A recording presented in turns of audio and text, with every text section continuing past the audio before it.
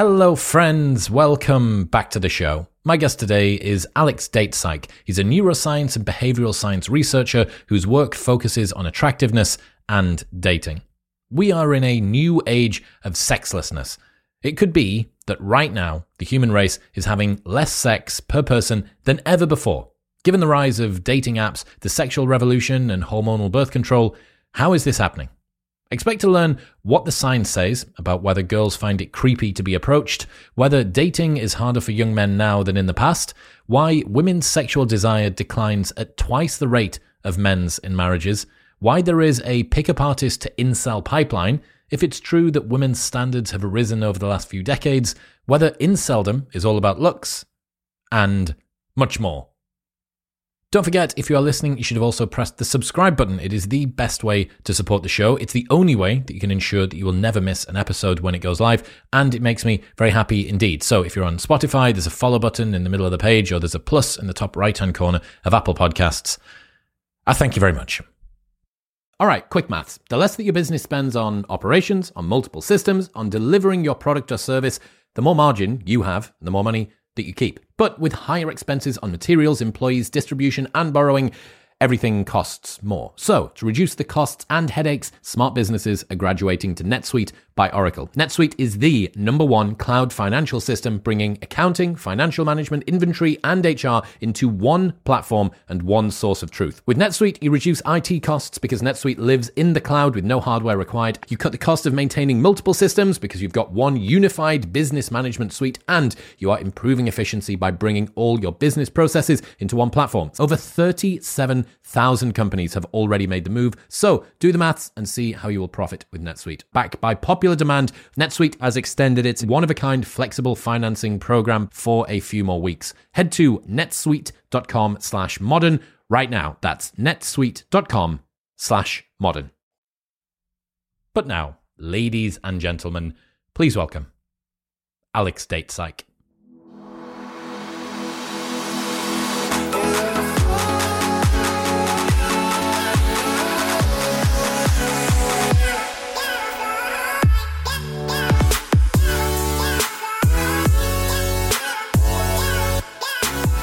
Half of single men report not approaching women out of the fear of being seen as creepy, and 82% of women reported experiencing creepy behavior sometimes, often, or constantly. And yet, I saw in a different study that around 86% of women say that they want a man to make the first move. How do you square that circle? Well, on a practical level, if men are afraid to approach, women find a great deal of approaches creepy, how do you reconcile that? Men have to approach, and they're going to be rejected, and they're going to be found creepy at least some of the time, right? There's no other way to reconcile that at some time it's going to happen. Something that surprised me when I posted that thread and that research, a surprisingly large number of people came out and they said, you should just never approach people in public, not at the bar, not at the gym, not on the street, not at school. You should just online date. That's it. We have apps for that now. A surprisingly large number of people basically only thought that apps were the only appropriate venue now for meeting people. But certainly that's not how most people meet, right? A recent survey by the Kinsey Institute, by Match hires the Kinsey Institute every year to do this big poll of singles, nationally representative poll of singles. And only about 10 to 20% are actually meeting through online dating. Similarly, the Pew results from this year that were just published about a week ago for 2002, about 10% of all Americans meet online dating, about 20% of people under 30. So still, most people are meeting in public. A great deal of those are meeting through friends, maybe about 20 to 30%. So that's the way that a lot of people are meeting. Work, school, friends are a big chunk. And then, of course, online is a big one. And social media is becoming a big one as well now. But, at the end of the day, you have to approach, and people will find you creepy. Not everyone is going to like you. And what can you do? As long as you're not violating any major social norms, it's okay to be rejected. One thing that William Costello reminded me of last week was it wasn't that long ago that people saw online dating as for kind of weirdos. Oh my God, you've got an online dating profile? What, you can't meet people in the real world? How strange, how bizarre. It was like a sort of a quirk or some sort of fetish or perversion. Yeah, definitely. And certainly as a guy that's getting kind of older now, I was on OkCupid when it was new, before Tinder. I was on Plenty of Fish when it was very, very new, and no one was on those. And that was the general perception of that, was like, oh, this is kind of a weird thing to do. And now it's become the norm. People almost don't even want to. Certainly there's a cohort anyway of people that literally do not want to meet or approach in person. Probably going out and approaching strangers at a bar would be entirely foreign to them. Because something I didn't mention, okay, so I said about 20% of people below age 30 meet in apps, but about another 20%, according to the recent Kinsey and Match results, are meeting through social media. So that's another big way probably that people are meeting is through their friends on social media, that sort of thing, if it's Instagram or Twitter or Facebook, whatever the case may be. That's interesting. So you're saying that a whopping 4 out of 5 new relationships, a whopping 2 out of 5 new relationships are starting through some sort of online medium. Exactly. And when I saw the recent Pew results that were just published a week ago, I thought, oh, 20% seems low, because I recall results from last year's that said 40% meet online.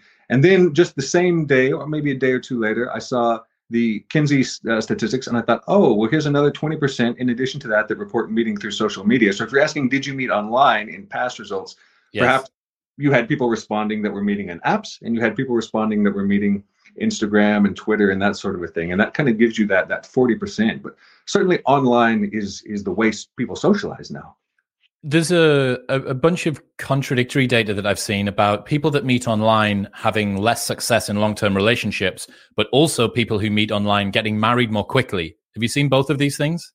I have not. But certainly there are personality differences between people who use apps at all to begin with and between people who never do, right? So that could be one thing that explains a lot of relationship outcomes. Certainly, as far as long-term relationships long-term relationships outcomes, and also relationship outcomes as far as age of marriage, if it's an early marriage, if you get divorced, those are all things that are influenced very heavily by individual differences in personality. And there's a lot of perception that apps are used just for hookups, which doesn't seem to be the case. Most people who use apps, about 70%, report like seeking a monogamous relationship. But at the same time, there have been studies on app use that say, okay, so apps are associated a little bit with people that might score higher in dark personality traits, like the dark triad. Those are going to be people that have very unstable relationships as well, and also be more impulsive. So that could explain why they might be getting married more quickly, more impulsivity, and also why their relationships are not lasting as long in the long term as well. Yeah, these things aren't mutually exclusive. They could both exist together. One other thing that you put to just round out this terrible situation of men not being able to approach women and yet women still wanting men to approach them. It's worth adding that approaching women by itself didn't make the list of things that women consider to be creepy. Thus, there seems to be some disconnect between what women view as creepy and men's fear of rejection or being creepy. Remembering that the very first part was half of single men, I think it was 46%, report not approaching women out of the fear of being seen as creepy. And 86% of women reported experiencing creepy behavior. But men approaching women wasn't one of those behaviors that women class as being creepy for the most part. And men see it as the case. So this disconnect between what men view as and what women actually perceive as. And then the final thing, which I thought was such a great piece of input, and David Buss talks about this in Men Behaving Badly, which is there is a small cohort of men that do almost all of the really creepy behavior. It's serial offenders, one man doing 1,000 creepy things, not 1,000 men doing one creepy thing each. It's not the men who follow women into the parking lot and refuse to accept no that are afraid of approaching women. They aren't the ones that are afraid of being called creepy. So if you are a man who is reticent about approaching a woman, the fact that you are reticent already selects you out of the group of men for whom the creepy behavior would have been accused. Oh, yeah, exactly. That's a great point. Certainly, being approached politely is not one of the things that women typically find creepy. I think a lot of the time with things like TikTok, right? Certainly, you've seen these recent videos at the gym of someone who looks in the direction of a woman, and then it becomes this big online thing like, oh, he was looking at me creepy. I think those can fuel perceptions for men that even approaching a woman or interacting with a woman at all is kind of dangerous. Kind of these 1 out of 1,000 anecdotes that appear on the internet and kind of fuel our popular perceptions in a way. But certainly asking women, is being approached in and of itself creepy? As you said, they would say no. And at the same time, exactly as you said, the men who are creepy, the ones who really cross lines, are probably the ones that do not care if they're doing that at all. Maybe they don't know, maybe they don't care, so being just a little bit conscious of being like pro-social and not crossing a line, it will take you very far, at least if your goal is to not appear creepy, right? Yes, I totally agree. I was thinking about this. I actually went back downstairs from bed last night because I had something that came to my mind, which was that the Me Too movement sought to sanitize the creepy elements of men's behavior, and instead it sterilized all of it. It just completely destroyed the desire. I often tell this story about a few years ago. I was in London with a friend who is a big-time YouTuber, lots and lots of followers, charismatic, outgoing young guy, slap bang in the middle of Gen Z.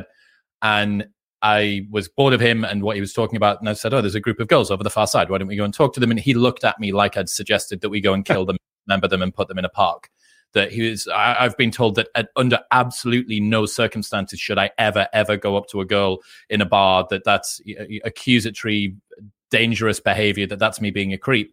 And yeah, I think Joey Swole, who is the guy that you might have seen, who's kind of doing God's work at the moment, recentering everyone's expectations around gym culture and whether you should approach girls in the gym or not. I'm actually in talks with his manager about bringing him on the show because I really want to have a conversation with him about this. But the reason that these videos about approaching girls in the gym are catching fire online is that they're so obviously egregious that everybody understands that this isn't something that's going wrong.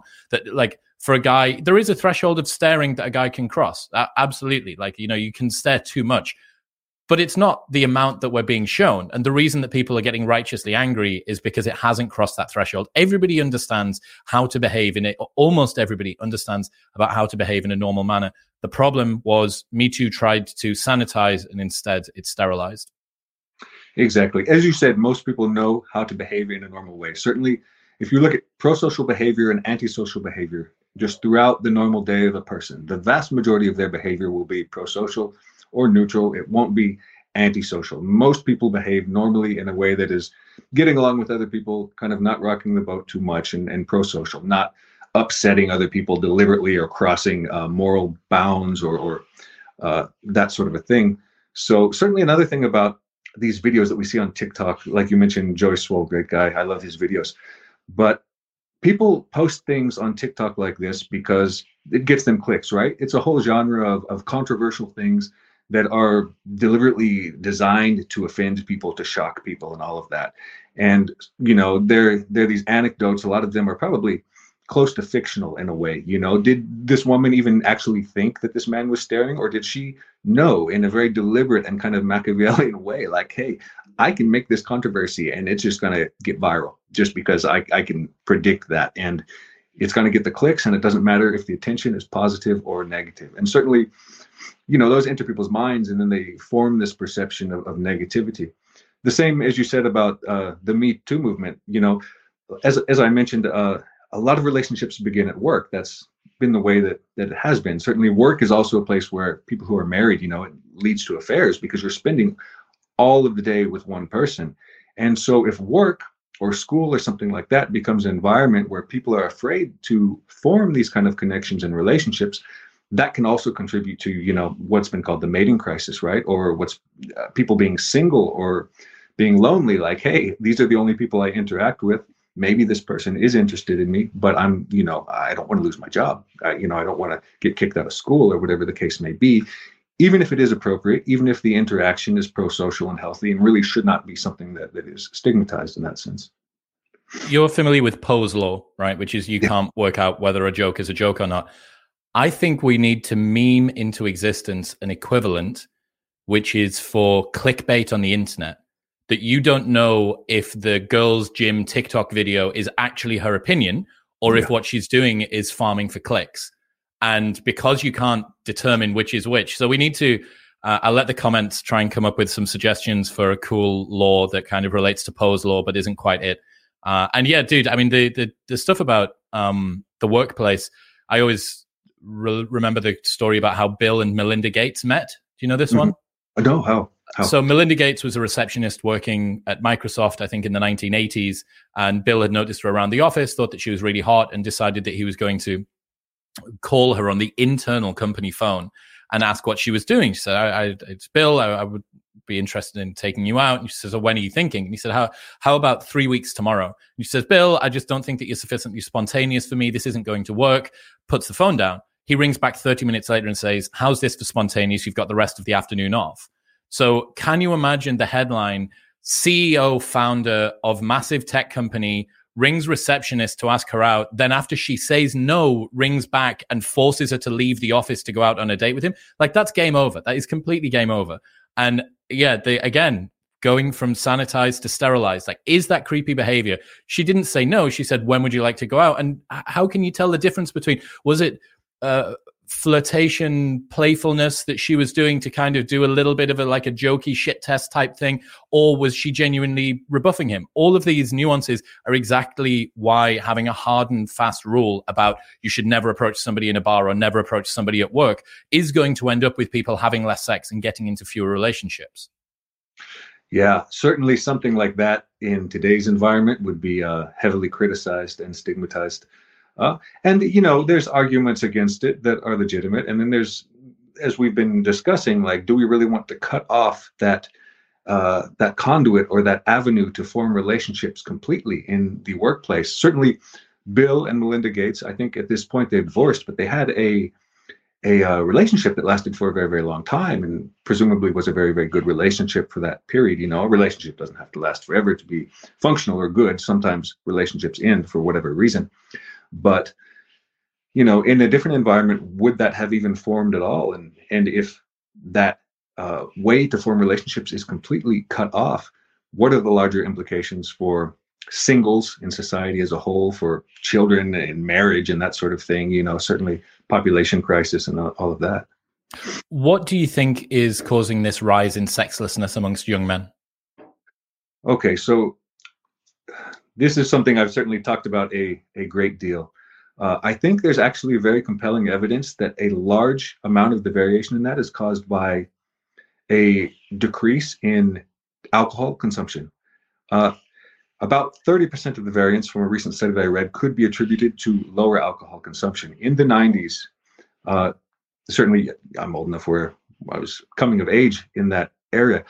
People would go to parties very often. They would drink. They would have sex when they were drunk and that sort of a thing. And alcohol contributed a great, great deal to casual sex. Young people are using much, much less alcohol. They're using drugs at lower rates as well. And in addition to that, people are extending, or I should say young people are extending their adolescence. There's many fewer young people between 17, 18, 19 who have jobs, who are getting driver's licenses, who are entering school, particularly men, in that case, fewer entering university at that age. And so you have this extended adolescence. You have what has been a trend, I say alcohol, but it's actually a trend as far as lower risk aversion, because sex at that age, with strangers, casual sex, or forming relationships, it's linked to some degree of risk tolerance. It's sort of a risky behavior. And certainly people were taught that in the past when it was more common, like, hey, don't go out and have unprotected sex. Don't have sex with strangers. It's risky behavior. And now the youngest cohort of adults are kind of following that advice more. And they're saying, hey, why is no one having sex? Why are people not forming these relationships and all of that? Another interesting thing in the Pew results and in the recent Kinsey results as well, about half of people who are single, both men and women, report, and this is for individuals under the age of 30 as well, report not actually looking for a partner. So again, a great deal of the variance in singleness seems to be people who have dropped out. And is that because they really don't want to date, or they become frustrated with the dating market? More research would need to be done to look into that specifically. But for whatever the case may be, a lot of that variance isn't people that are out there really hustling, trying to find a boyfriend or a girlfriend. They've given up, or they don't want to date, or something like that. And if there's a generational shift in people who legitimately do not want to date the opposite sex or the same sex, whatever the case may be, that's an interesting question, something that really needs to be examined a lot. I wonder how much of that is stated and revealed preferences smashing up against each other. If somebody asks you, are you single? Yes, I am. Why are you single? Because I want to be. That's a much more acceptable, publicly acceptable answer to give, then I'm trying and continue to be rebuffed, or I can't find somebody that's attracted to me, or, for women especially, I can't find somebody that I'm attracted to. It's a really, really difficult answer to give, I would imagine. But yeah, I wonder how much the degrading and the evaporating of hedonic kind of Larry behavior has contributed to this. I certainly remember my time at university, which was 15 years ago, and we would go out, drink heavily, go to lots of parties. That was uni. The university part of university got in the way of partying. It was one long party that was interspersed every so often with exams that I had to remember the lectures that I didn't attend to try and continue to stay at university. But the advent of smartphones means that we're all living in basically a panopticon, that at all times, any drunken mistake that you make is captured and put on the internet, and you could potentially turn into a meme. If you are dating someone but not official, you're going to get rumbled. There are fewer opportunities for people to kind of make up and break up because you've got to change your relationship status or delete their photos from Instagram. MGK and Megan Fox broke up yesterday or the day before, and she went and did all of her photos with him. And everybody's relationships are a lot less private than they used to be, even the people for whom they want to try and keep them private. The people that aren't movie stars or rock stars. So yeah, I think that definitely contributes. An overall trend of risk-taking behavior being diminished definitely seems like it makes sense. Yes, and in a way, social media enables a sort of risk aversion that we have never seen in the past. If you wanted to interact with people in the past, say in the 90s, you go to a party where there's all the people, you're going to be drinking, and maybe at the end of the night, you and someone else who was drunk, you do something, and even if you read it in the morning, whatever. But if most of your social interactions are with people online, you can carry out an entire relationship with someone online, a romantic relationship with feelings and that sort of thing, and never actually meet them, never have sex, and be very, very cautious with that person before you actually decide to meet in public. So there can be a long lead up to actually meeting, which is certainly, and having sex in that case, or forming a relationship, or whatever the case may be, that is very, very different from, I met someone in a bar and I got drunk and we went home at the end of the night. Those are very, very different situations. So I think in a sense, social media, being able to have social groups online, relationships online, most of your interactions and socialization online also puts kind of a layer of protection between you and the world that may not have existed in the past. Yes, it's like a prophylactic against any kind of discomfort. And the same thing, it goes back up to what we were saying before.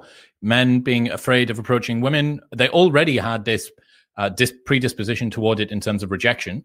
And now it's been tuned up even more with not wanting to be cancelled and have their name smeared on the internet. And then women also are increasingly concerned. The post-Me Too era has definitely caused women to be more vigilant around men that misbehave. Maybe that's meant that women are a lot more safe, but it's also meant that some women who aren't unsafe consider themselves to be unsafe. They are looking for problems where they're not, the kind of fire alarm hypothesis of negativity for how humans have that negativity bias as well. What about women raising their standards? Do you think that they've been doing that over the last few years? I'm skeptical of that. Certainly, that's a very, very common narrative in the manosphere, particularly in relationship to online dating. The idea that people on apps have, particularly women, women on apps have access to this huge list of men, and they can pick from the best ones at any given moment, and that has raised standards. I think that's probably not the case. Certainly, there was a large study in about 2018 that looked at longitudinal data from before and after when Tinder was released and the rise of online dating. And it looked at Greek students, right, in students in fraternities. So kind of like the students that you would expect to be the most risk-taking, to be the most popular, to have the most sex, the jock athletic chads. And these guys only self-reported about, one extra partner per year on average following Tinder. Another thing, certainly we talk a lot about the self-reports and stuff with these sexual behaviors, but sexually transmitted diseases also did not rise in that time frame. Whereas on the other hand, where we do see a current rise in STDs is among a cohort that's actually much younger, about 15 and 16. So I'm not sure that it's really the case that exposure to more mate options has made women raise their standards in a sense. I think it might be the case, though, that well, I mean, it is the case apparently that many are just refusing to date. They're not enjoying what they see out there. And there's many things that might contribute to that. Certainly questions like obesity could be one, where particularly in the United States, where you see a lot of people falling into the obesity epidemic. Perhaps mate value overall for men and women kind of has dropped. Fewer people are attracted to one another. And that could explain it as well, without actually having to be kind of a rise in standards, kind of a lowering of standards for individuals across the board, be it men and women in that case. Would you fold into this the female overachievement in education and employment? Obviously, you don't need standards of women to rise if their level of achievement has gone up. It's not as if you need hypergamy to get any worse. If women start to sit further and further up the overall both sexes dominance or competence hierarchy, you end up with women having the tall girl problem, right? That they have fewer and fewer men that are up and across.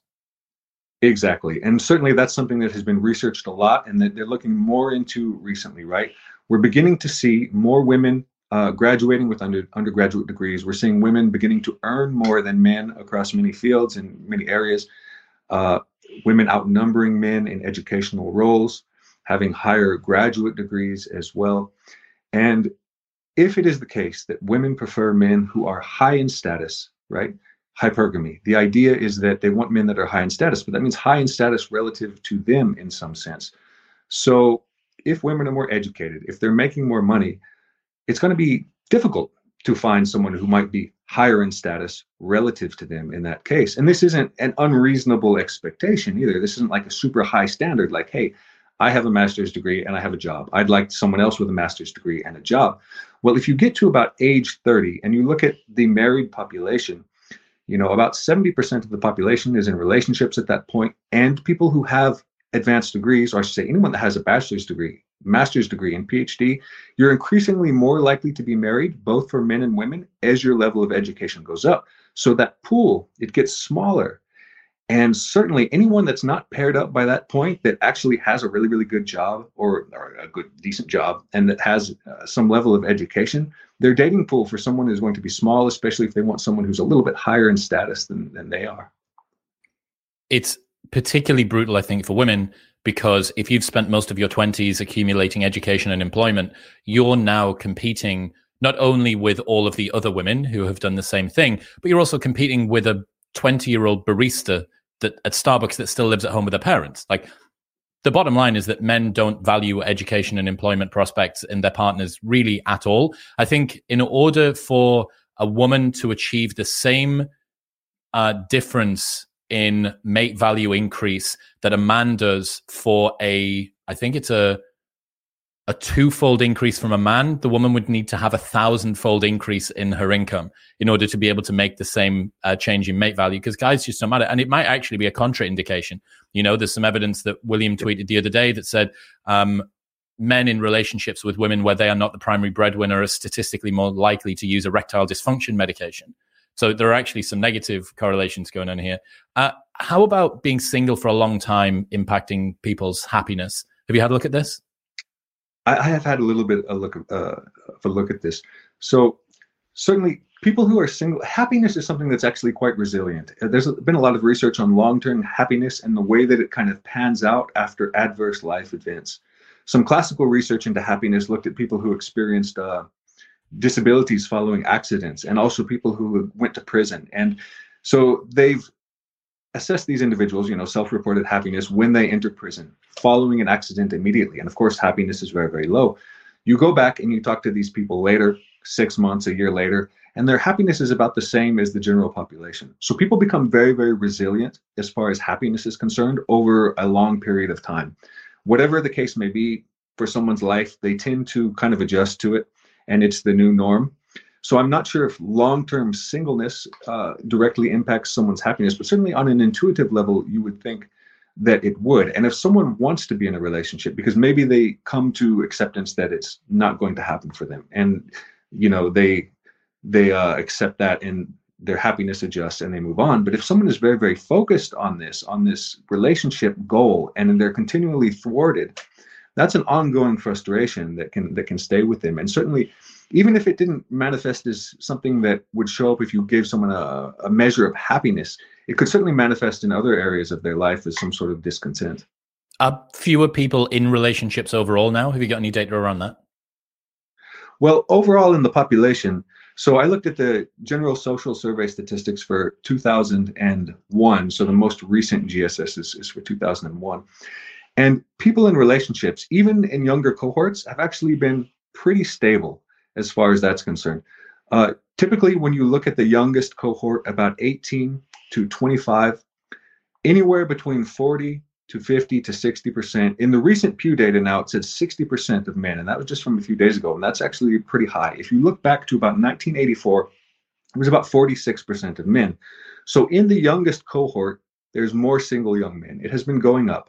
But since about 2012, it's been pretty stable, about 56% in 2012, if I remember correctly. It was 50 something.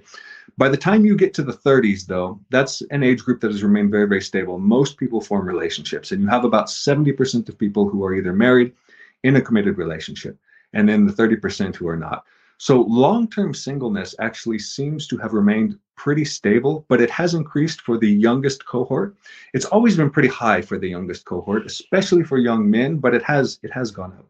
Yeah, that increasing variability in male success, especially at young ages, is a reason that I think both of us agree that some of the black pill and incel culture that young guys are attracted to is the sort of thing that they very well may just grow out of.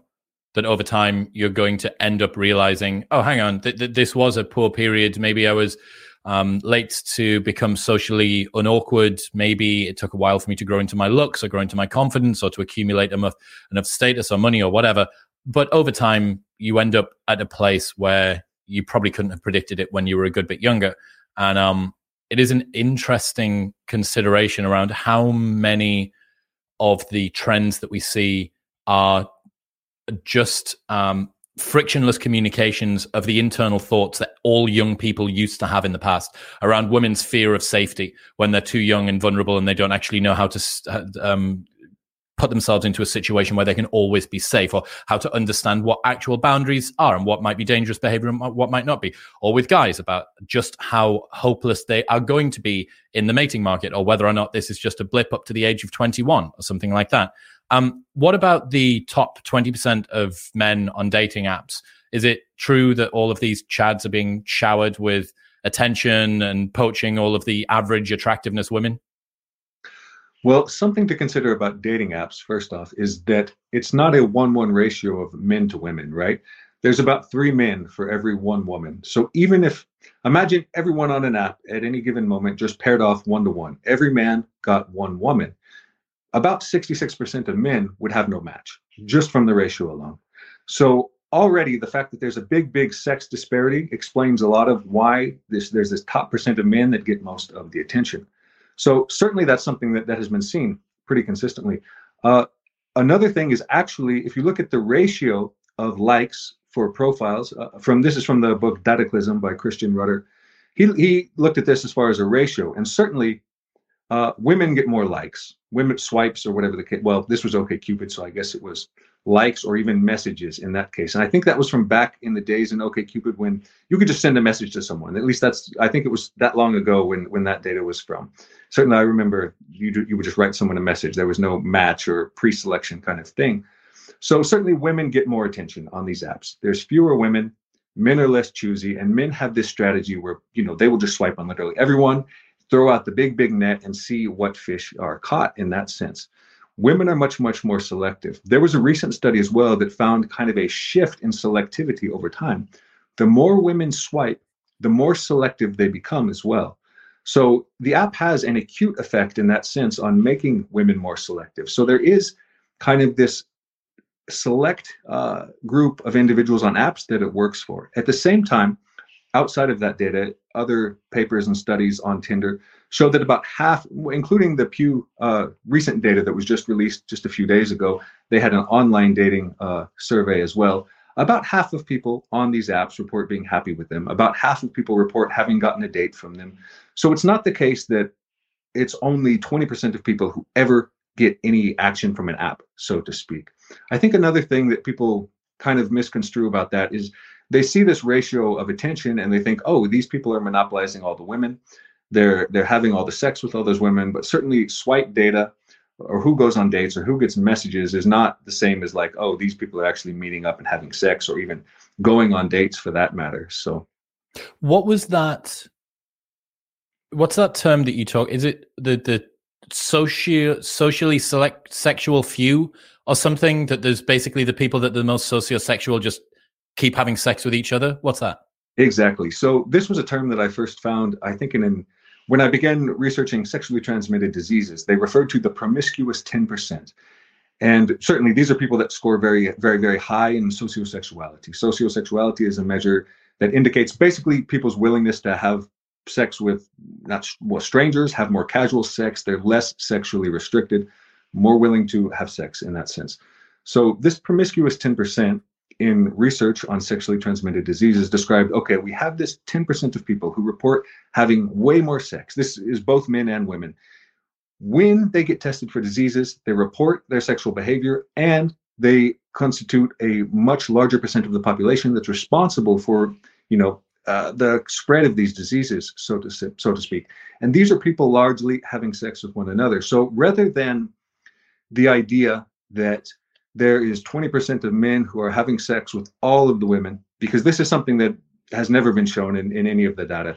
And that's something that you would see in sexually transmitted disease statistics. People talk a lot about self-reports. If you look, because certainly what do self-reports show? They show that about almost 50% of men and women in 2021, per the General Social Survey data, report no sexual partners.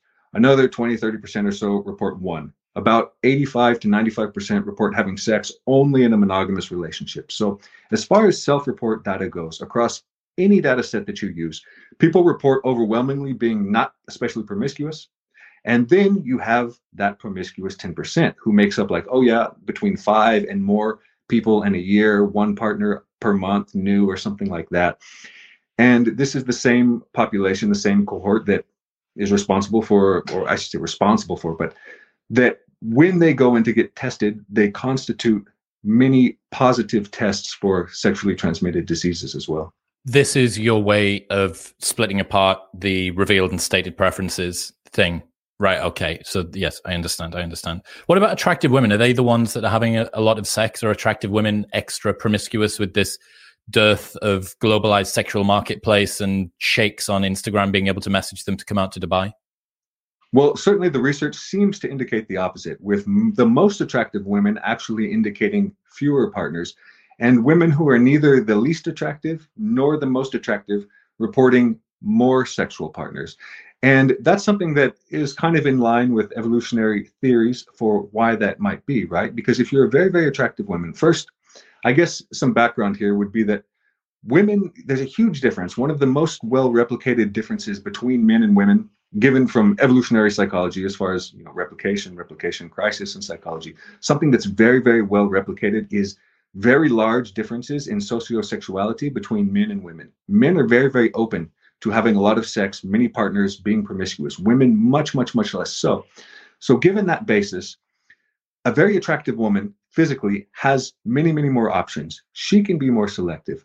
A woman who is slightly less attractive, say medium attractiveness or something, she may actually need to use sex more to secure mates, to secure a partner or something like that. And in that sense, sex serves as sort of a function to secure a mate in that sense. And then people who are very, very low at the end of attractiveness, they may have difficulty finding a mate at all in that case.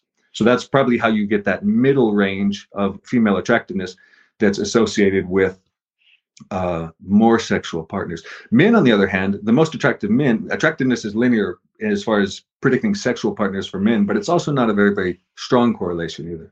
What does incentivize female short-term mating then?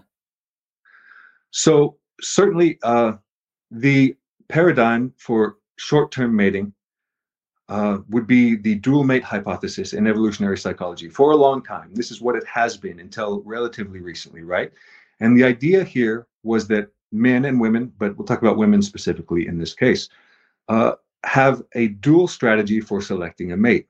One strategy is looking for a long-term mate who can provide resources, form a pair bond, and raise a child, basically. And the other is a short-term strategy. And that short-term strategy was very closely related to the ovulatory shift hypothesis, right? Because the idea is that when a woman is fertile, she looks for a man with good genes, and gets pregnant by this man so that she can have the good genes and then at the same time have this long-term mate at the same time. So this was an idea that persisted for maybe a decade and a half in evolutionary psychology. And at this point now, evolutionary psychology has shifted very, very much away from that. They've said, there actually isn't that much evidence for this dual mate hypothesis.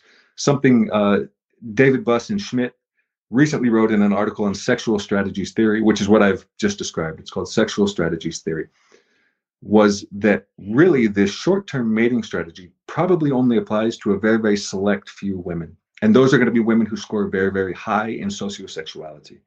If you look at, as I mentioned, sociosexuality, big sex differences. If you were to look at the two distributions, they're about 1.5 standard deviations away from one another, if I remember correctly. So a lot of men and women don't even overlap at all as far as these sociosexuality scores. So what would drive short-term mating in that case? Well, one of the big motives mentioned in the recent article by Buss and Schmidt would be money. And certainly that's not what a lot of people, I think about when they have this short-term mating discourse. They think, oh, they want a Chad who's hot and everything and all of that. But if money is a big one, and you can see this in things like sex work, you can see this in things like the kind of, who is this recently? Leonardo DiCaprio. He finds very, very young women. Now, he was an attractive man before, but he's getting very, very old. Do we believe that these women are interested in Leonardo DiCaprio because he is an attractive man or because he has many, many resources? So these are things that would incentivize short-term mate strategies. But more interesting than that, perhaps, is that the shift has gone from saying, people have this, all women have this dualistic mating strategy, short-term and long-term, to saying, okay, there's actually a lot of overlap between short and long-term mate strategies.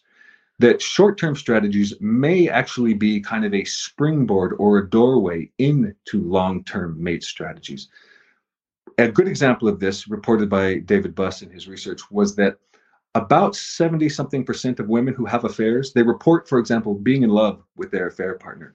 And this has led to kind of this new paradigm in evolutionary psychology that's called the mate switching hypothesis, which is that short-term mating is not something apart from long-term mating. It's not going out there to secure the good genes. It's looking for a new long-term mate. So this short-term mate, this playing the field outside, might be like, okay, maybe my satisfaction with this mate has decreased, but I don't want to break up yet. I need some kind of security going into a new relationship. So I'm kind of exploring these short-term things to see if they become something larger or something longer in that sense. Yeah, women monkey branching from one relationship to another. I found it so interesting because the dual mating hypothesis was founded by Buss as well, right? Yeah, so David Buss comes up with this theory, then he kind of reassesses the data, recants his original theory, and the problem is it's kind of like the same thing when you have a newspaper article that accuses someone of something and then publishes a retraction a little bit further down the line. The issue that you've got is the retraction never gets as much exposure as the original accusation does. And now we are stuck in this sort of liminal space where the guys that did the study say that the study no longer holds water, and this original theory is still continuing to kind of plow ahead. I don't know. I can't really work out why it's the case that the dual mating hypothesis seems to keep moving when the guys that say, because it hasn't replicated either, right? When they tried to do this again. Certainly. So something, that David Buss said in this recent paper, it's titled Sexual Strategies Theory, 2021. It might be a book chapter in the new Oxford Handbook of Evolutionary Psychology, or it might just be a review. But, he says, okay, so these aren't entirely contradictory. You can have short and long-term strategies, but this mate switching seems to be much more common, and this, actual women pursuing short-term strategies pretty rare. So that's something to consider. What hasn't replicated well, so one of the things that this was very, very heavily based on initially was, it was called, the dual mate hypothesis, but a longer title for this, or a version of this, would be the dual mate hypothesis of ovulatory shifts. And the idea is that when women ovulate, when women are fertile, that's when they're especially attracted to men with good genes, right? And that's when they're more likely to cheat and all of that. So that's what specifically hasn't replicated very well. What we see instead is actually that women are pretty much attracted to the exact same type of men for long-term and for short-term relationships. The reassessment that Buss and Schmidt kind of made in this paper was like, okay, so good genes are not just physical either. Good genes include things like intelligence. They include things like prosocial behavior. They include the behaviors that would make someone stay with a partner and raise a child and provide resources and all of that. So why would none of those things be selected for in a short-term mate? Why would it just be physical? That's one issue with that. We don't see the shift in actual preferences. That's the big thing that has not replicated that I think undermined this a lot and kind of caused that shift away from it was we don't see that women seek men who are more physically attractive when they're ovulating. They want physically attractive men all the time. And so that's something, if you talk about the black pill, they're not wrong about that. People like physically attractive people. They like facially attractive people, muscular men, and that sort of thing. That's a real thing.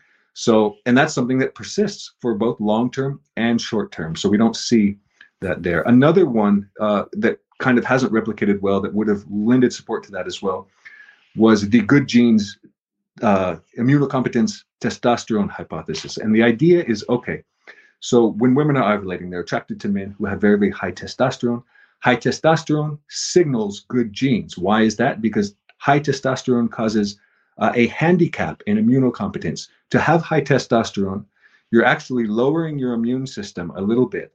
And that means that you have to be especially fit to have high testosterone. So none of that has really replicated very well. So many of these things that we think of as signaling good genes from an evolutionary standpoint, perhaps they don't. We don't see the switch in mate preferences for short-term and long-term as previously believed. And we see in actual behavior as well as reports that a lot of these short-term relationships are kind of, as you said, they look more like monkey branching than they do a different strategy. They look like someone that wants to leave, a woman that wants to leave a relationship and enter a new long-term relationship. There's huge differences in sociosexuality, huge sex differences in preferences for monogamous relationships as well. All of that kind of leads toward, okay, women probably are not engaging in a lot of short-term mating. And in a way, it's almost like when people talk about women that way, it's almost like they ascribe more male personality characteristics to women. It's almost like if I were a woman, that's what I would do. But that's, yes. Women are very different in a lot of these ways. You've mentioned the black pill's relationship with attractiveness there. Do you think that inceldom is all about looks? Well, I think the most interesting thing that's going to happen, I think, in research on incels is when someone does a paper where they actually get a good sample of incel photos and get some attractiveness ratings. And then we can know to what extent looks are involved. I don't think looks are completely irrelevant. There's a lot of people that are like, looks don't matter. They just have bad personalities and all of that. You can find some famous ones, Elliot Rodger or something like that. This was a man who facially, he could have had a girlfriend. He wasn't ugly in that sense. But there's an intersection there where if people are not especially handsome and they have some personality issues, and when I say personality issues, I'm not saying bad people, but if they suffer from anxiety, which recent research on incels has shown, if they suffer from depression, many self-report autism, they have official diagnoses of autism about twice the rate, according to recent research by Brandon Sparks as well. William Costello, he found that they suffer from depression and anxiety and that sort of thing. Those are things that can impact your relationship a lot. And if you have some of those things going on and you're not the most handsome guy, then you have this intersection that's going to make forming a relationship really, really difficult. What do you think guys get wrong about what women find attractive? So I did a short survey on the web about the Giga Chad. I took just one photo. Most people, I think, will know the Giga Chad, this meme. I think he's a very handsome guy, but importantly, he's an extremely dimorphic guy, right? His face is extremely masculine, big chin, big brow ridge and everything. So he has an extremely dimorphic face, and he's also considered to be very handsome, at least in these kind of meme subcultures of the black pill. That's why he's called the Giga Chad, because he is kind of the archetype of the most attractive man. So I ran this across a large sample of men and women. Men overwhelmingly rated him as attractive. Women didn't. But at the same time, there was kind of, it wasn't a distribution where most women, I should say that differently. Most women found him unattractive, but there were some women who found him pretty attractive. At the same time, most men thought he was attractive. So a lot of the time, men kind of get wrong what women like as far as the physical features of men. I wrote another long article reviewing the research in that on facial attractiveness and specifically facial dimorphism, masculine facial features. I think men think that very, very masculine facial features are attractive to women. Usually it isn't the very most dimorphic faces that are the most attractive to women. If you think about a really dimorphic face, it's kind of like a gorilla in a sense. But it's probably not going to be the least dimorphic face, the least feminine. There's a lot of research on how averageness is attractive. And sometimes when I say that, people think, what do you mean? How can an average face? Certainly average is not attractive, but average in this case means features that are not too extreme, that are symmetrical, that are not too extreme. So those are some things that predict facial attractiveness in any sense. For personality, and what I think men often get wrong, at least in kind of these manosphere subcultures, they tend to think that women enjoy antisocial behavior. They tend to think that women are very, very attracted to certain antisocial traits, which is typically not the norm. So if you look at something like the dark triad, for example, there is research that indicates that the dark triad is attractive to women. So the dark triad is this triad of traits that are antisocial: psychopathy, Machiavellianism, and narcissism. So looking at those individually, some of those actually predict attractiveness better than others, primarily narcissism. And that might be because people who are narcissists pay more attention to their own appearance and because their behavior is very different. It seems like Machiavellianism doesn't actually predict this kind of attractiveness, not attractiveness as far as physical ratings, nor mating success as well as the other two do. So those are certain things to consider. Yeah, it is interesting about how the common held wisdom on the internet about what it is that women want. I had a Seth Stephens-Davidowitz on the show who wrote Everybody Lies and Don't Trust Your Gut. And in Don't Trust Your Gut, he did a autistic data scientist's approach to optimizing his personal appearance. And he split tested, there's websites where you can do this now, but he actually back-ended this back in the day. He grew a beard, put a photo of him with a beard up. Should I get a beard? Should I have glasses? Should I have my hair short? Should I have my hair long? Should I wear this? Should I wear that? And he basically split tested all of the different iterations of his appearance down to I should have a beard, wear glasses, blah, blah, blah, this particular like collection of things. And he is now, by his own admission, in a relationship with a girl that he's punching out of his league with. And the reason that that happened, he said, and he has data to back this up, which is that you want to try and make people love or hate the sort of look that you have going forward. You don't want to be everybody's just okay. You want to be some people absolutely go for you. And the same thing goes for personality as well. That he said his girlfriend, maybe even now fiance, before they even got together, was with her friends and talking about being single. And they said, so what are you into? And what are you into? And what are you into? And they turned to his future girlfriend, said, what are you into? And she says, I just love nerds. I can't say what it is about it. I have such a soft spot for nerds, and that is the kind of guy that I find the most sexy.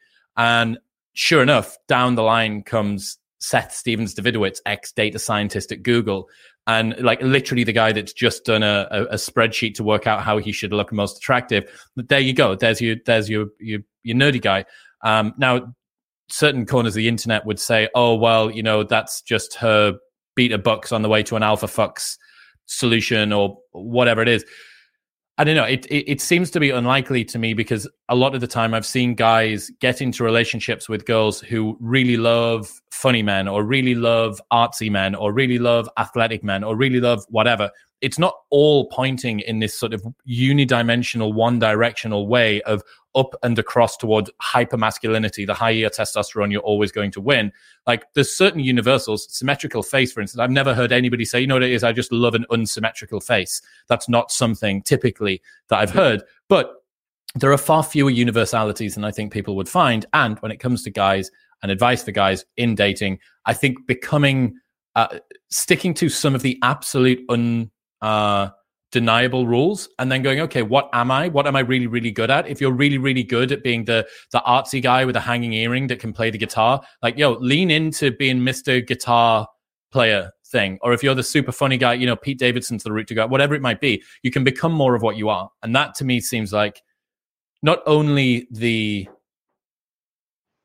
smartest route to go down in terms of being effective with women, but it's also the route down which you're going to feel like less of a fraud. And this was something else that you've brought up with, which is this sort of pickup artist to incel pipeline that you had tracked through some data. And I think one of the reasons that a lot of guys became disenchanted with the pickup artist community was that what they realized, even the ones that were successful, if you were successful at pickup, what it taught you was that the role that you played was all that women were attracted to. And the further that the role that you played was from the person that you genuinely are, you realized, oh my God, I am so inherently unlovable and deficient in myself. However, women are this game to be played. They're this adversary to be won. They're this competitor that I'm supposed to gain control over.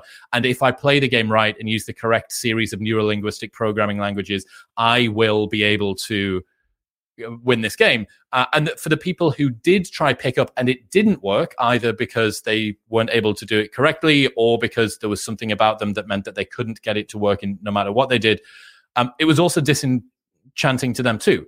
So pickup to me seemed like a unfalsifiably disheartening approach to dating. Certainly. So what you mentioned about attractiveness, let me comment on that and then go to the pickup, because there's two interesting topics.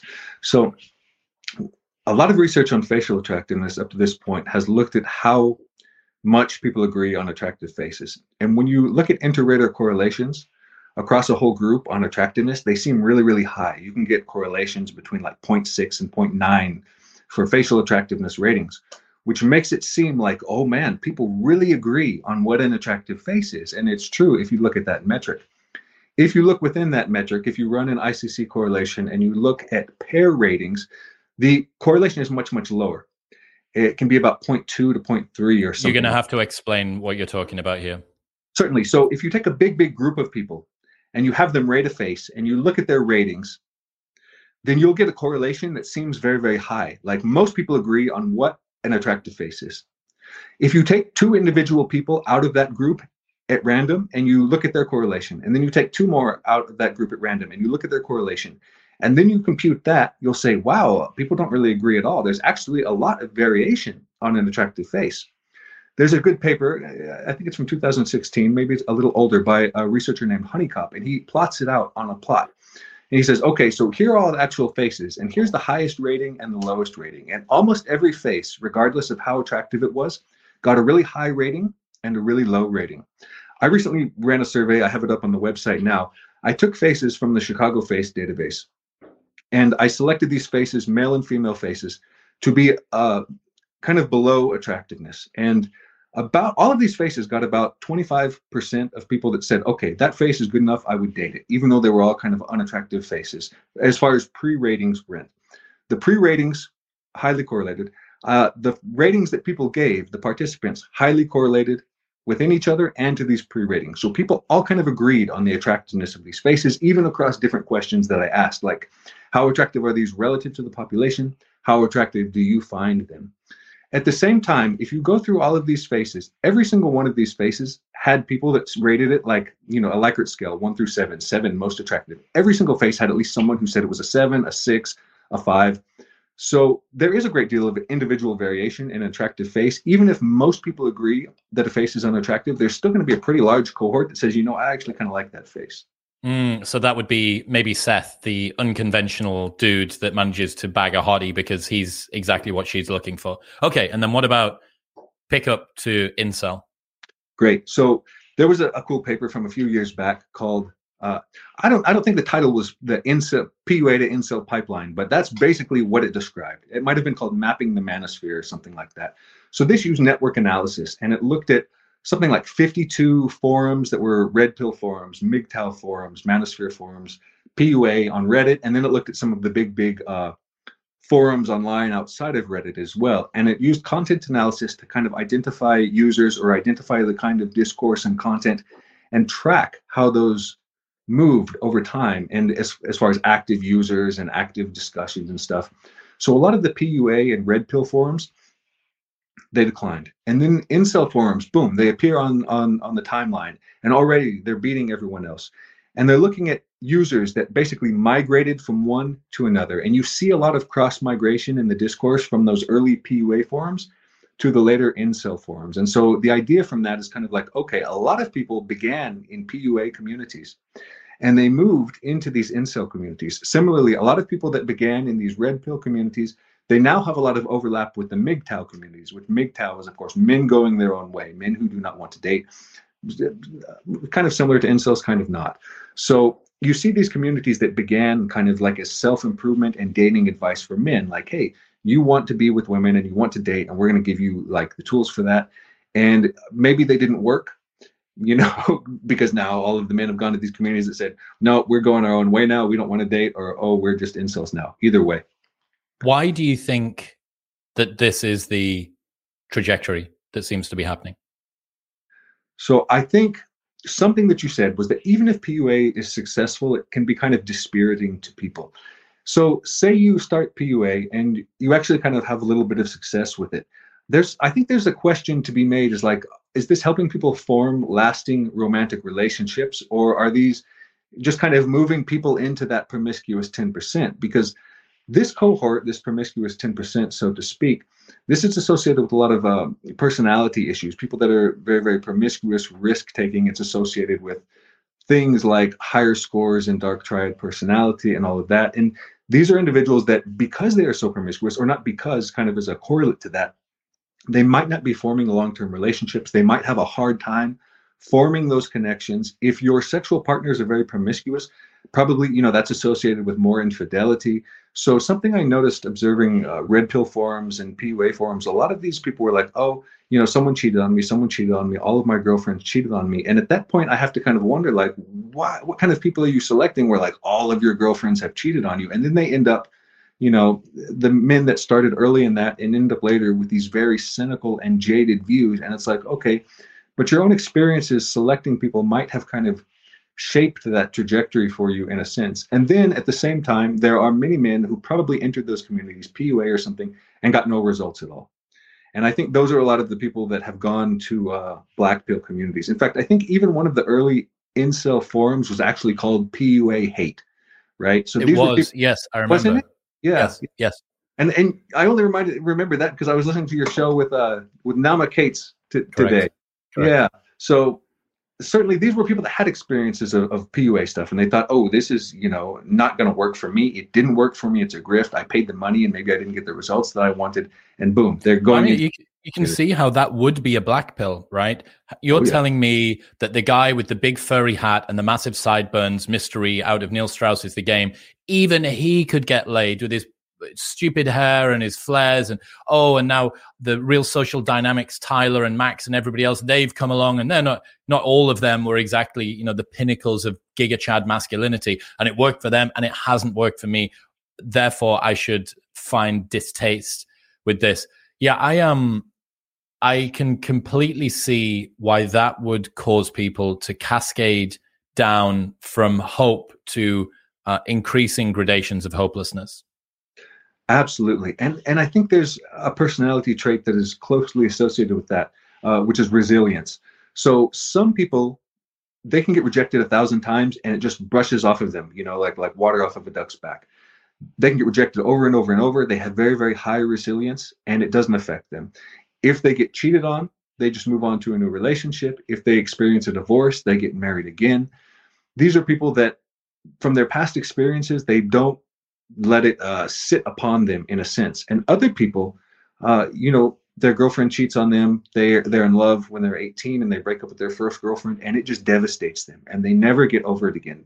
So kind of very low resilience in that sense. And I think if someone is going from a position of very low resilience, say they go into PUA and they're like, okay, I want you to approach 1,000 women. They go to the supermarket or the mall and they approach 100 women or whatever, and they get rejected 100 times. That's going to shape the perception of someone with very low resilience very differently from someone who doesn't care. Remember what we were talking about earlier on, which is that most people are non-insignificant cohort of people are not seeking relationships at the moment. More people seem to be risk averse. More people are spending more time online than ever before. When you combine all of this together, what you end up with are people who are less resilient, having to them traumatic experiences that can sometimes be pre-selected due to them being the common denominator between all of the abusive, manipulative, cheating girlfriends or boyfriends or whatever it is that they do. Then the large cohort of people online who aren't disproving any of these theories in the real world see stories on Reddit that quite rightly garner tons and tons of upvotes because they're shocking. Here's the guy who left for milk and came back, and his wife was having sex with the neighbor and the dog at the same time, and she left him and took all of his money, and now he's got Crohn's disease, and he's living on the street, and gluten intolerance and a club foot. Like all of these things have happened to this one guy. Oh my God, this is why all women are bitches, right? Like all women are like that. One of the problems, or one of the things that I see online, especially when it comes to trying to encourage guys to get into a long-term committed relationship, especially one that encourages marriage, is that they would say, why would I get into a relationship? Like a woman's just going to take all of my money and do this thing in any case. It's like, okay, did that happen to you? Or did you read one story or a small number of stories online that told you that this is something that's super, super common? Because, dude, even the heads of the red pill movement, like even the most red pilly of red pill guys, get into fucking long-term marriage relationships. Like Neil Strauss, the guy that wrote The Game, is now this completely renewed Tucker Max, the guy that invented the entire genre of fratire, lives 30 miles away from me at a ranch in fucking Dripping Springs, surrounded by, he's made a Waldorf school for his kids, and him and his wife have got 4, and he spends his days practicing shooting guns and corralling and stuff. Oh yeah, that's really the future that he had planned for himself at the age 25, wasn't it? No, of course not. Like, obviously not. Even the people that were previously supposed to be the figureheads of these entire movements have transcended and included their experience to now become family men. And yet there is still a very, very common distaste, reticence, bitterness, toxicity toward that long-term dating thing. Again, this is obviously not for either of us to say that some guys haven't got themselves into relationships with women who have destroyed their lives, who were the Machiavellian, manipulative, that he was perfectly fine and she took him for all that he was worth. Like, yep, that happens. And to those guys, I have the absolute utmost sympathy.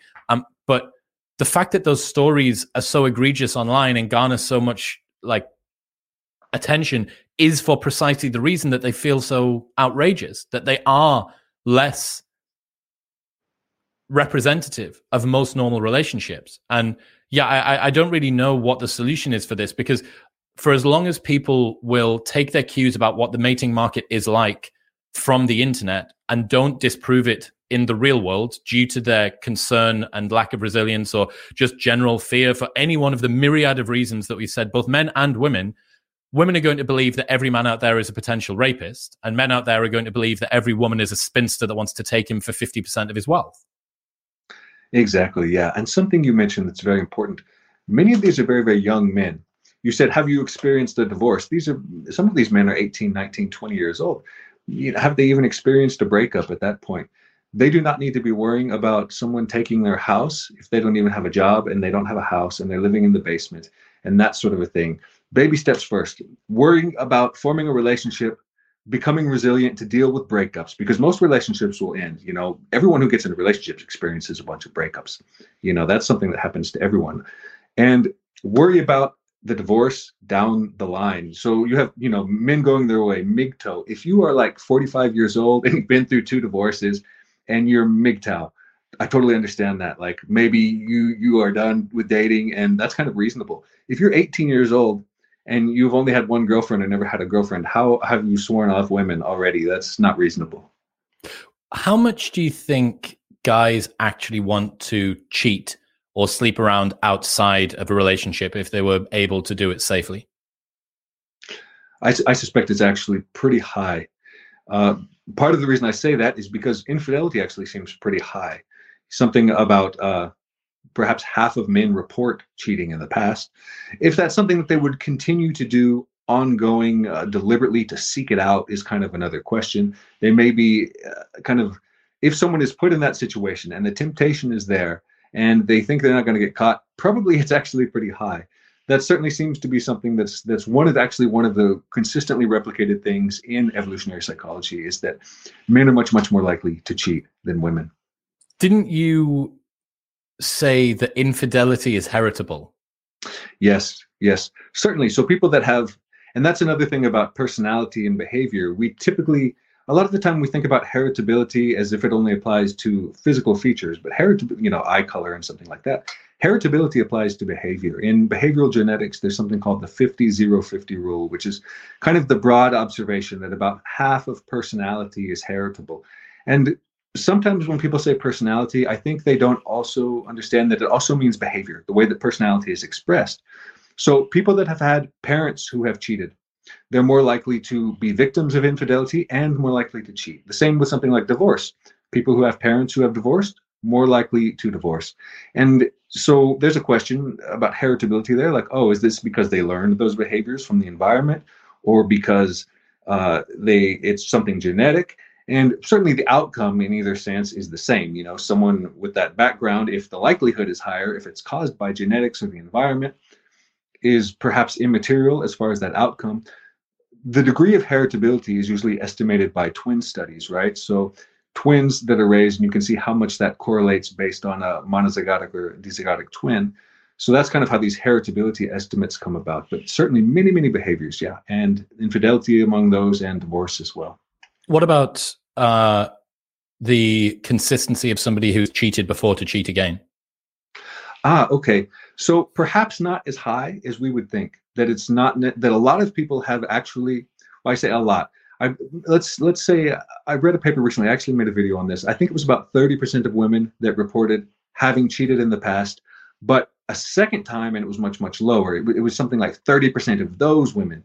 So a lot of people might cheat once and actually never do it again. Certainly, there's that aphorism, once a cheater, always a cheater. And someone who has cheated in the past probably does have a higher likelihood of cheating in the future, but it's certainly not something that guarantees a history of infidelity. If someone has never cheated, of course, that would be the lowest risk for future infidelity. What about the heritability of facial attractiveness? We spoke about that earlier on, and we're already on heritability here. So I don't know about the heritability of facial attractiveness specifically. Certainly, it would be very high because it's a physical feature, and physical features are typically things we think of as very, very heritable. Something like height, for example, has a heritability of 0.8, and I imagine a lot of physical features are like that. The environmental effects on your physical appearance, I guess it depends on an individual level what you're exposed to. If someone doesn't ever take care of their face or something like that, certainly that can lower facial attractiveness over time, but in a lot of sense, your face is kind of what you're born with. Yeah, it's interesting because the sexy sun hypothesis, which I learned from Costello as well, was a very interesting justification that one of the reasons that a woman would find a man attractive, and this ties into pre-selection, which I'm aware has kind of also been decapitated with the replication crisis. But if other women find a man attractive, it's likely that his genes will produce sons that future women will also find attractive. So the grandparent optimizer gene expression thing going on here, where you say, okay, well, if I have sex with that man and we have some sons together, we'll have sexy sons, and those sons will be able to reproduce more effectively. Yeah. That's certainly something that you would expect, that traits that are attractive over time will be propagated more and they will continue to appear more. And you can get kind of a runaway of those traits as well. A very good example of that would be something like the peacock and the peacock tail, where originally the bird did not have this giant, giant tail, but it was something that facilitated that sexual selection and over time grew. And now you have this very beautiful bird, huge tail, even if it's a detriment in other ways. So as far as if it's something that people deliberately think about, probably not. Like, I need to find someone attractive so I'll have attractive kids. Maybe it might be a consideration, but it's probably more like, I like this person, I'm attracted to them in the moment. Isn't there a species of deer or something that grew antlers that was so big that the entire species went extinct? That certainly could be the case. I think that might even be called Fisherian runaway, the idea that a trait is attractive and selected for in to an extent that eventually becomes detrimental. The peacock tail is kind of like that. It's large enough where you could say, okay, this bird might not be able to escape predators as well. So there's a trade-off there in some sense when these traits become very, very attractiveness. Even height in human beings is kind of like that. Taller people suffer more risks as far as health is concerned. So you might ask, like, hey, why is height being selected for? Well, it's attractive subjectively for one, but also the detriment is perhaps not so high that it's like killing people before they're able to reproduce. Yeah, the trade-off between these two things. I'm pretty sure it was a type of deer or something that grew antlers that was so large that it couldn't support its own head. And yet sexual selection was preferencing these so much that Fisherian runaway had just, away it goes. And it got to the stage where they were so slow and so lumbering that they were just eaten by predators. And it's game over, which I thought is pretty hilarious. I remember reading the first ever time that I learned about Fisherian runaway must have been before I even started the podcast, like 6 years ago.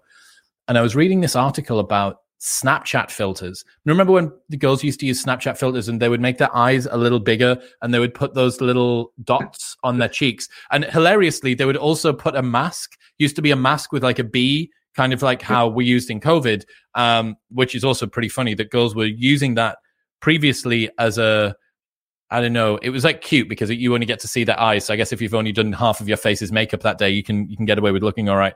But also that as soon as COVID comes around, I bet that filter went completely through the floor because nobody wanted to be associated with being the sort of person that would choose to wear a mask, especially not a virtual one. But yeah, this Fisherian runaway thing, the big eyes, the rosy cheeks, blah, blah, suggested that you could get to the stage where if guys had an unbounded desire for female butts and boobs, that you might have, these scoliosis, like having to wear a back brace. Women, the only way that they could support these massive breasts and this arse is if they do, that's what men want, and this runaway would occur as well. One other thing that we've spoken about privately, and I was fascinated with, and I really want to dig into, is this decline in sexual desire by relationship length in men versus women. So this is men first and women second, and this is the decline in sexual desire by relationship length. So under 1 year, 13% men to 21.5% women. 1 to 5 years, 15.3% men, 28.5% women. 5 to 15 years, 14.9% men to 39.8% women. So that's actually gone down a little bit for men. And then 15 plus years, 16.1% for men to 40% for women. So it seems like women kind of top out within that 15-year age range and that men have still got a little bit more to go. Why do you think that this is the case? We would have presumed, from first principles that a man's desire for sexual variety would have led him to be more libidinous and look to stray from his ever-aging wife. Why is it the case that women's sexual desire seems to decline more quickly and higher during a relationship? Well, that's a very good question. Part of this can probably just explain by something like the libido gap, that there tends to be a large difference in libido, in desire at the very, very outset for men and women. But over time, that's something that can contribute probably to divorce as well and to relationship satisfaction, this big decline in libido over time. What could be the case that I've heard hypothesized as well is that as time goes on, if a woman has no children or if she has a past child, there could be a benefit to finding a new mate at that point, right? If the child is old enough kind of to take care of itself, if you do not need kind of the pair bond at that point, then moving on to a new relationship to have the genetic material of another person to increase genetic diversity could have some benefit. So there could kind of be an evolutionary basis for that very, very, very gradual decline over the long term. That's one hypothesis. I don't know how much validity that has, but it's something that I've seen out there. Certainly another explanation that I think is a bit more intuitive is that when you look at decline over a very long period of time, like 15 years, so we're talking about people that are married, and the average age for marriage is about 30. These are people that when you see that peak of decline, we're looking at people who are about 45 years old. By the time people are 45 years old, Uh, Certainly, not only has a lot of the novelty in a relationship worn off, which may or may not matter, but a lot of people aren't taking good care of themselves at that point. Obesity crisis, people have gotten older, they're less physically attractive. Libido for men and women both goes down with time. And some of that could just be due to kind of that general aging process as well over time. Because certainly it's interesting to me that it's just so much higher. Women double even from year one, where you already can factor in that base rate of women's lower, the libido gap. It doubles for women, and for men it increases by like 20%. It goes down. It does. It goes down a lot. And certainly a single good explanation, I don't know if it exists. Something else to consider as well is that women in general have lower sexual satisfaction, as you mentioned, as far as orgasms as well. Certainly something like the orgasm gap. And if you're already starting out at kind of a low place, it can drop a lot to zero without a problem. If you're starting at a higher place, that might be enough motive to kind of continue with sexual behavior and to seek it out, even if the sex isn't that good and you're a man. Say you start at, you report, I have 90% sexual satisfaction, and then it drops down to 70, and it's like, well, whatever, the sex, at least I still get off. For a woman, it might be like, I didn't get off that much, and now this thing is just an ordeal and a chore, and it's something not only that I don't get pleasure from, but that is actively disagreeable to me. And so maybe that can explain some of that big drop as well. Because disgust sensitivity for women is significantly higher, and as soon as you drop through a particular threshold from that, sex goes from, I imagine, William Costello said, sex to men is like pizza. There is good pizza and there's pizza. There is good sex and there is sex. Whereas to women, there is such a thing as bad sex. To men, there isn't really not such a thing as bad sex, unless you descend into some ninth circle of hell after a night out.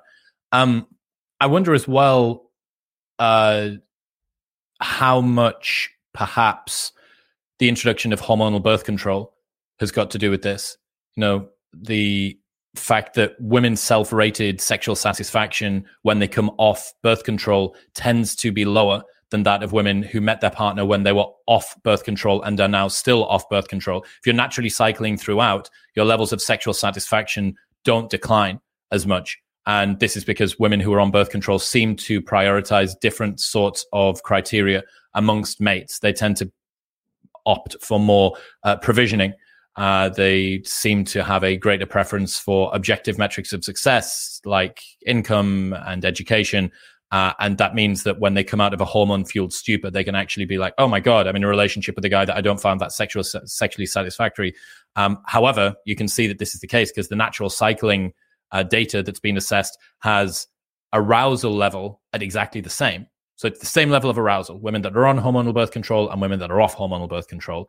The problem that arises is the level of sexual satisfaction has decreased quite sharply for women who decide to come off. And that would be, during this period as well. Perhaps you've been together for, between 2 and 4 years, something like that. And maybe we've got married and now we're going to try for kids because, typically that's still the way that a lot of people decide to do it. Even though it's actually less than 50% now. So 50.1% of children born, 51.6% of children born outside of wedlock in the UK last year, which is pretty crazy. That's huge, yeah. And certainly, as you said, hormonal birth control there's actually a lot of mixed results on that as far as the direction that it pushes things. And on an individual level as well, some people will report hormonal birth control absolutely killed my libido. Things were good when I was on it until I stopped. I took it and then it raised my libido. And the same thing, it's, I think men might not understand it intuitively as much, but imagine as a man if you took something that suppressed your testosterone or that increased your testosterone or that could do either and you weren't entirely sure, certainly that can affect your libido in huge ways and it can have long-term lasting effects. And if you look at that over something like a 15-year trajectory where you also have other things going on, for example, perhaps early menopause as well, or just natural shifts in fertility over time, those are all things that can come together and cause huge changes in libido that might last forever. Yes. As well, if it is on average people getting married at age 30, menopause is going to kick in at around about that 15-year mark. But if it's at around about the 15-year mark, then you've already seen the lion's share of the double. Well, you've seen all of the increase, right? So that wouldn't actually explain anything. Strange, very, very interesting. One of the other things I've noticed, you've been accused of having a pro-feminist or a purple-pilled view of dating. Why do you think that is? Yeah, I see people say that occasionally, you know, but I also see it depends who disagrees with what I have written at the time, because someone might say, oh, it's an incel, and then someone might say, oh, it's a feminist. So if someone is coming from a very different perspective, whatever I say is going to be something that they don't like to hear in that sense. Certainly, I don't come from a perspective that hates women or that hates men or anything like that. And I try to report the research and what it says. And sometimes that doesn't paint men in a very good light. Sometimes it doesn't paint women in a very good light. And in cases where the research might say, oh, you know, here's something kind of unflattering about men, then they'll say, oh, why don't you say something bad about women? And if it's the other case, then perhaps I'm a misogynist or something. So certainly a lot of that is from the perspective of individuals in that sense.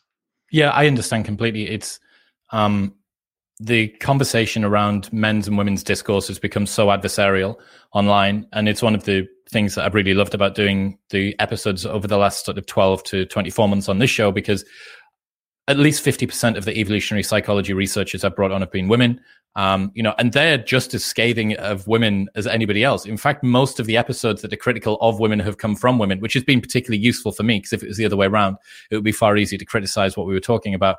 But yeah, man, if I could gift the entire world of dating advice one thing, it would probably be to learn about the lack of intersexual competition that people have going on, and learn about how vicious intrasexual competition is. It's like, look, you're not competing with the people across the other side of the aisle from you. You're competing within your own tribe. Like, men compete with men for men's stuff, and women compete with women for women's stuff. That's why there's gossip, and that's why there's posturing, and that's why men lower their voices when they're with other men and around attractive women. Like, you know, all of the myriad ways that we're completely stupid.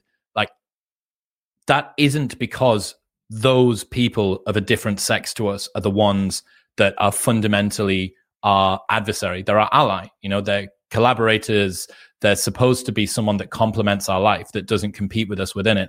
And the problem is that it's not a particularly sexy narrative to sell online, because I wrote this in the newsletter actually that I put out today, which is anybody online who generates goodwill toward themselves by primarily identifying an out group that you're all supposed to hate is someone that immediately I'm super skeptical about. Like, my grift and shill radar is on at maximum hypersensitivity, because look, like, if you can't get people to bind together over the mutual love of an in-group or of whatever movement it is, even if the movement is simply curiosity or knowledge or intellectual like trustworthiness, if you can't get people to bind together over that, a very easy charlatan's solution is going to be to say, yeah, but at least we're not them. They're the problem.